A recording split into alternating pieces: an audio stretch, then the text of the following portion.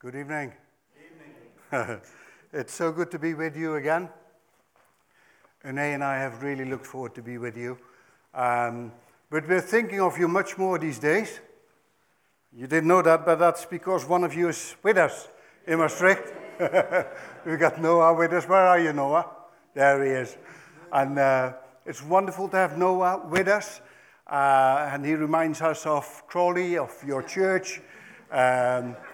Because he's such a blessing. That's what I wanted to say. You thought I wanted to say something different. No. It really is a blessing. And just seeing a young man like him, just because God spoke to him, and through God speaking to him, he came. And I think it takes courage for a young man not knowing anyone and then turning up in a strange environment. I think it's wonderful. But it also shows that courage comes from faith, and faith comes because God speaks to you. So tonight God can speak to all of us, and we can receive faith and courage, and then see God do amazing things. The subject for today and tomorrow is healthy hearts, and it's amazing how much the Bible speaks about the heart and how important the heart is. And sometimes, I don't know about you, but then you think about the heart and this pumping machine inside. But God speaks about the heart in a much broader sense, and I hope that these days will help us to see a little bit more of that. It says in Jeremiah 17, verse 9, "The heart is deceitful above all things and beyond cure. Who can understand it? The Lord searches the heart and examines the mind to reward a man according to his conduct, according to what his deeds deserve." And I've taken that as a start. Simple, because it says that the heart is beyond cure. But that was Old Testament, and that was basically it, but Jesus came. And in Jesus, your heart is cured. So we're not talking about tonight and tomorrow about curing our hearts. That's done. And I'd love to pray for that, pray to God for this, and just for our time together, and for what he's already done. And there's another aspect that we can work together and help our hearts to become healthy hearts. But we'll talk about that a little bit. Is it okay? I'll just shortly pray and then we'll get going. Jesus, we thank you so much that you have cured our hearts. It's not the same anymore. You came and you gave us a new heart, a heart that is able to listen to you, a heart that is understanding your ways. And thank you so much, Lord, for this. What was incurable has been cured in Jesus Christ when you died on the cross. And Father, we just pray over these days together that we will know of your presence amongst us, and we will find you to be able to touch our lives in a fresh way, that our hearts, where it needs adjusting, or when it's maybe a little bit broken, or maybe directed in the wrong way, that you will help us to steer it right by your grace. Holy Spirit, we need your help. It's not something we do ourselves, Lord. We are so dependent on you. And we pray for your presence, Lord, while we're talking about these things in Jesus' name. Amen. Amen. So when the Bible speaks about the heart, when it mentions the heart, it talks about our desires, our emotions, and our attitude. So when you think about the heart, think character, think personality. Think the way that you come across to other people, the way that you maybe think you are living, but other people perceive you in a different way. That's the heart. And the Bible says our heart needs curing, but that's what Jesus has done, because he's given us a new heart. Ezekiel 36, verse 26 says, "God has taken the heart of stone out of us and given us a heart of flesh and a new spirit." That's instant. That's immediate. It's there. So you and I have become a new creation. The old is gone, the new has come. But Romans 12 verse 2 says that at the same time we are being transformed by the renewing of our mind. It's a process. So you have a changed heart, a solid foundation, a great starting point in being a new creation. But still, we need growing in our understanding and at times of healing of the things that have happened to us whilst we've been a Christian. I look back over my life and I look back, I'm a bit older now, I can look back a bit longer. And there are many times where my heart needed healing, where things had entered into my heart that I found very difficult. At times it caused depression, at times frustration, at times trying to prove myself. Loads of things that we're going to talk about these days. I'm basically talking about my own heart. There's a lot of things that have not been right with it, and still I'm in a process myself.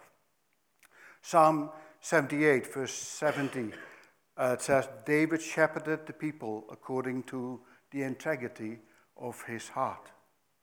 So God primarily chose David for his heart.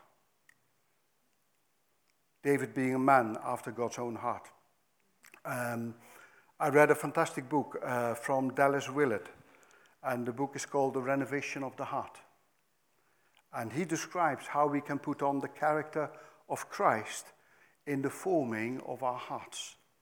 And he says this, the part of us that drives and organizes our life is not the physical part. You have a spirit within you, and it has been formed.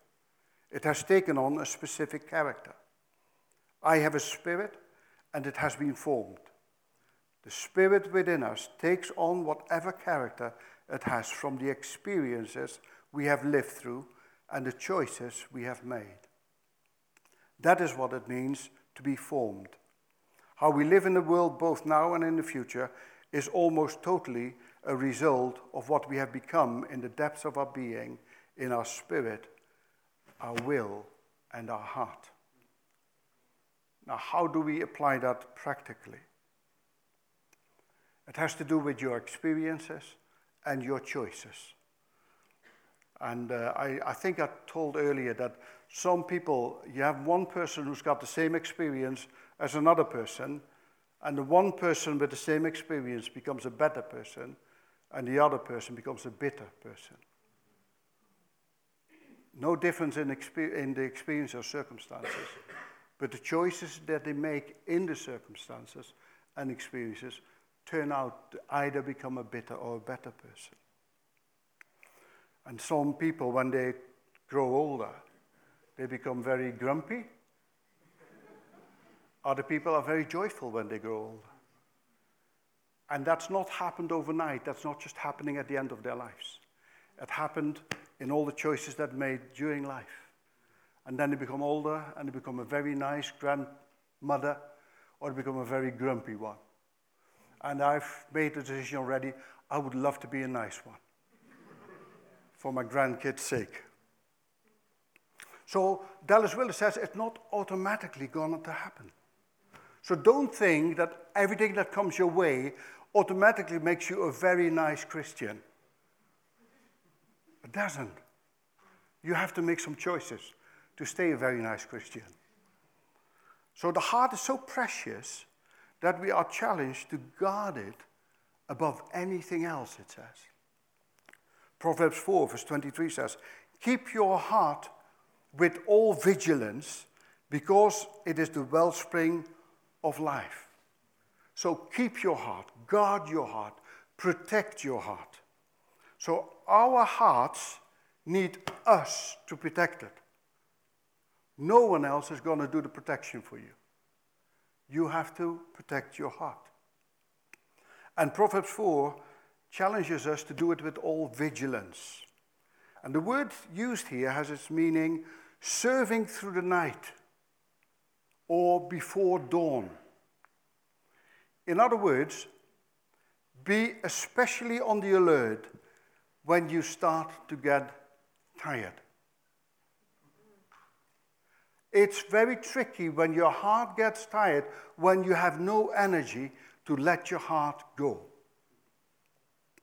When you're disappointed in someone, when you're frustrated with something, it's easy to let your heart go. But the Bible says, now when it's just in the dawn time, when you doze off, the Bible says, be alert.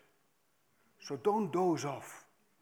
When you feel like, I've had enough of this. You know, as soon as you do this, you let your heart go.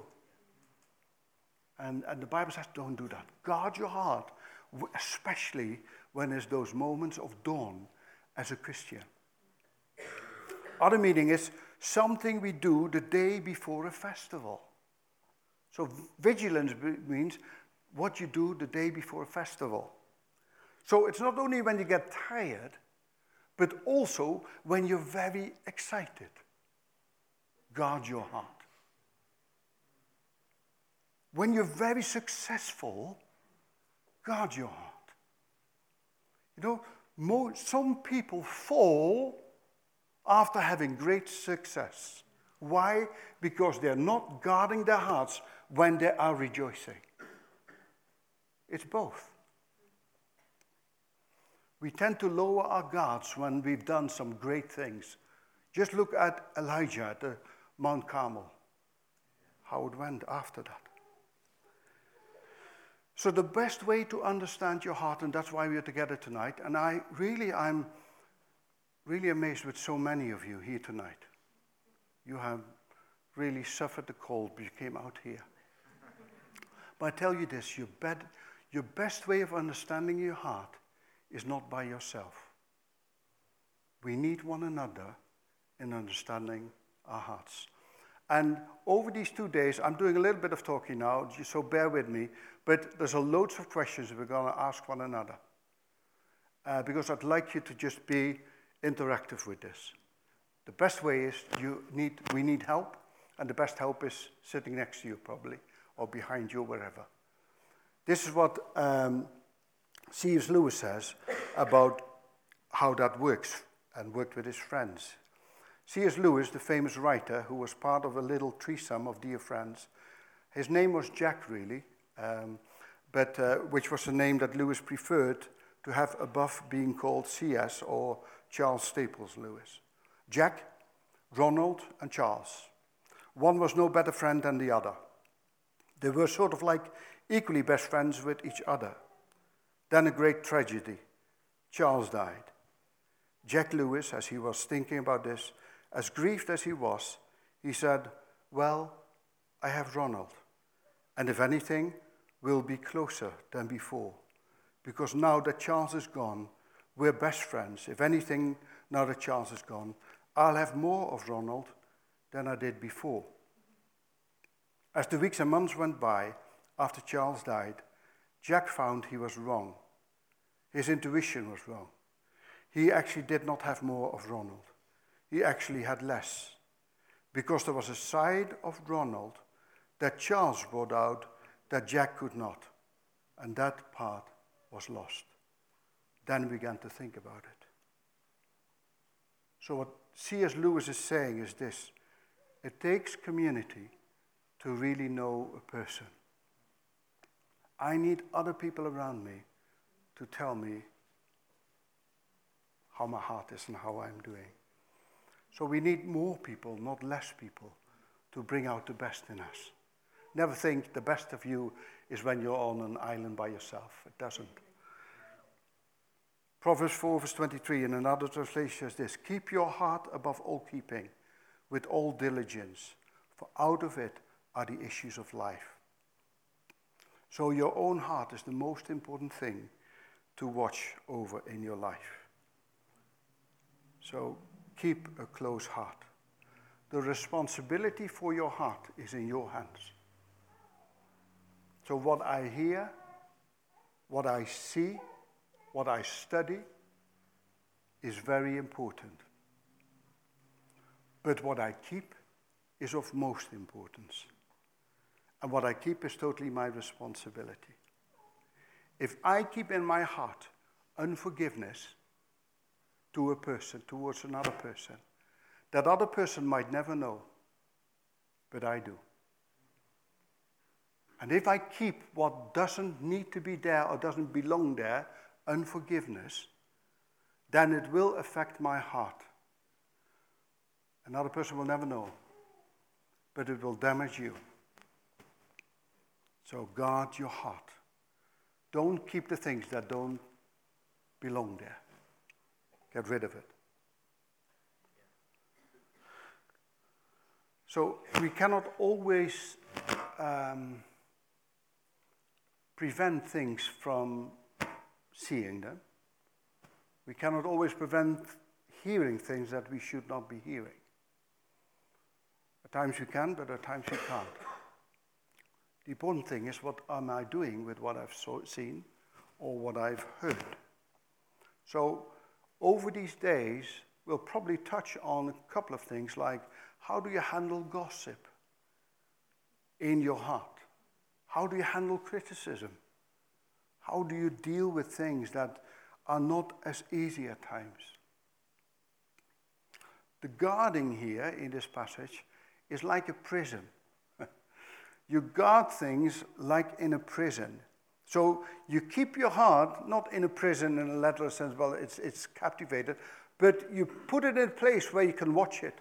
Someone in prison, you can just get a cup of coffee, you know it's there. He'll not leave. And the Bible says you keep your heart in a place where it's not leaving.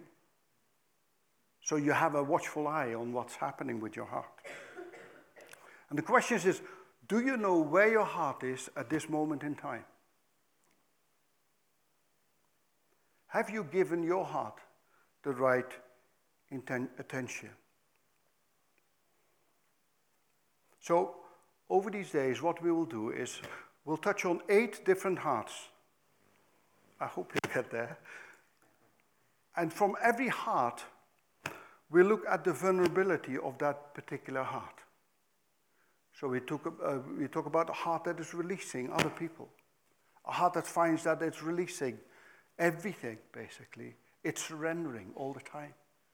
So we'll look at the opposite of a releasing heart. We look at scriptures in the Bible of examples of a heart that isn't releasing and of a heart that is releasing. And we'll ask a few questions to one another and talk about it and see where we are growing in a healthy heart or where we feel we need help in that particular area. We're going to pray for one another. And I am absolutely convinced that after these 2 days, you'll have some tools in your hands to guard your heart and to be more effective as a Christian, and not just by yourself, but as a community together. Because I believe if the church is filled with people with healthy hearts, you have a healthy community. And a healthy community will affect this city. I've also found that not all the hearts apply to me in every time. So it might well be that over these days, 1 or 2 particular hearts are really for you. I am absolutely convinced that 1 or 2 will apply for you.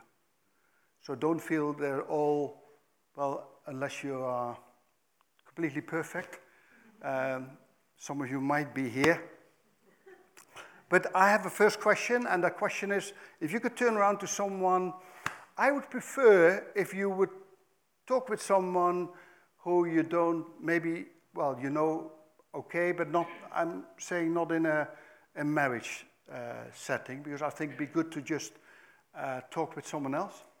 I prefer man with man, women with women, because of the heart issue and some of the emotions and stuff involved.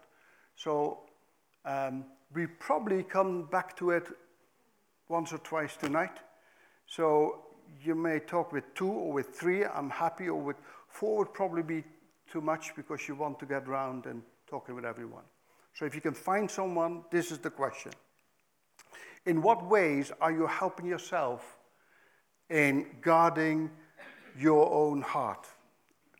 So it's another question linked in with this. How does this work for you? And what kind of decisions have helped you in the past in the way you guard your own heart? Are the questions clear? Let's give ourselves 5 minutes, talk about it, and then we'll come back and then we'll probably touch on the first heart for tonight.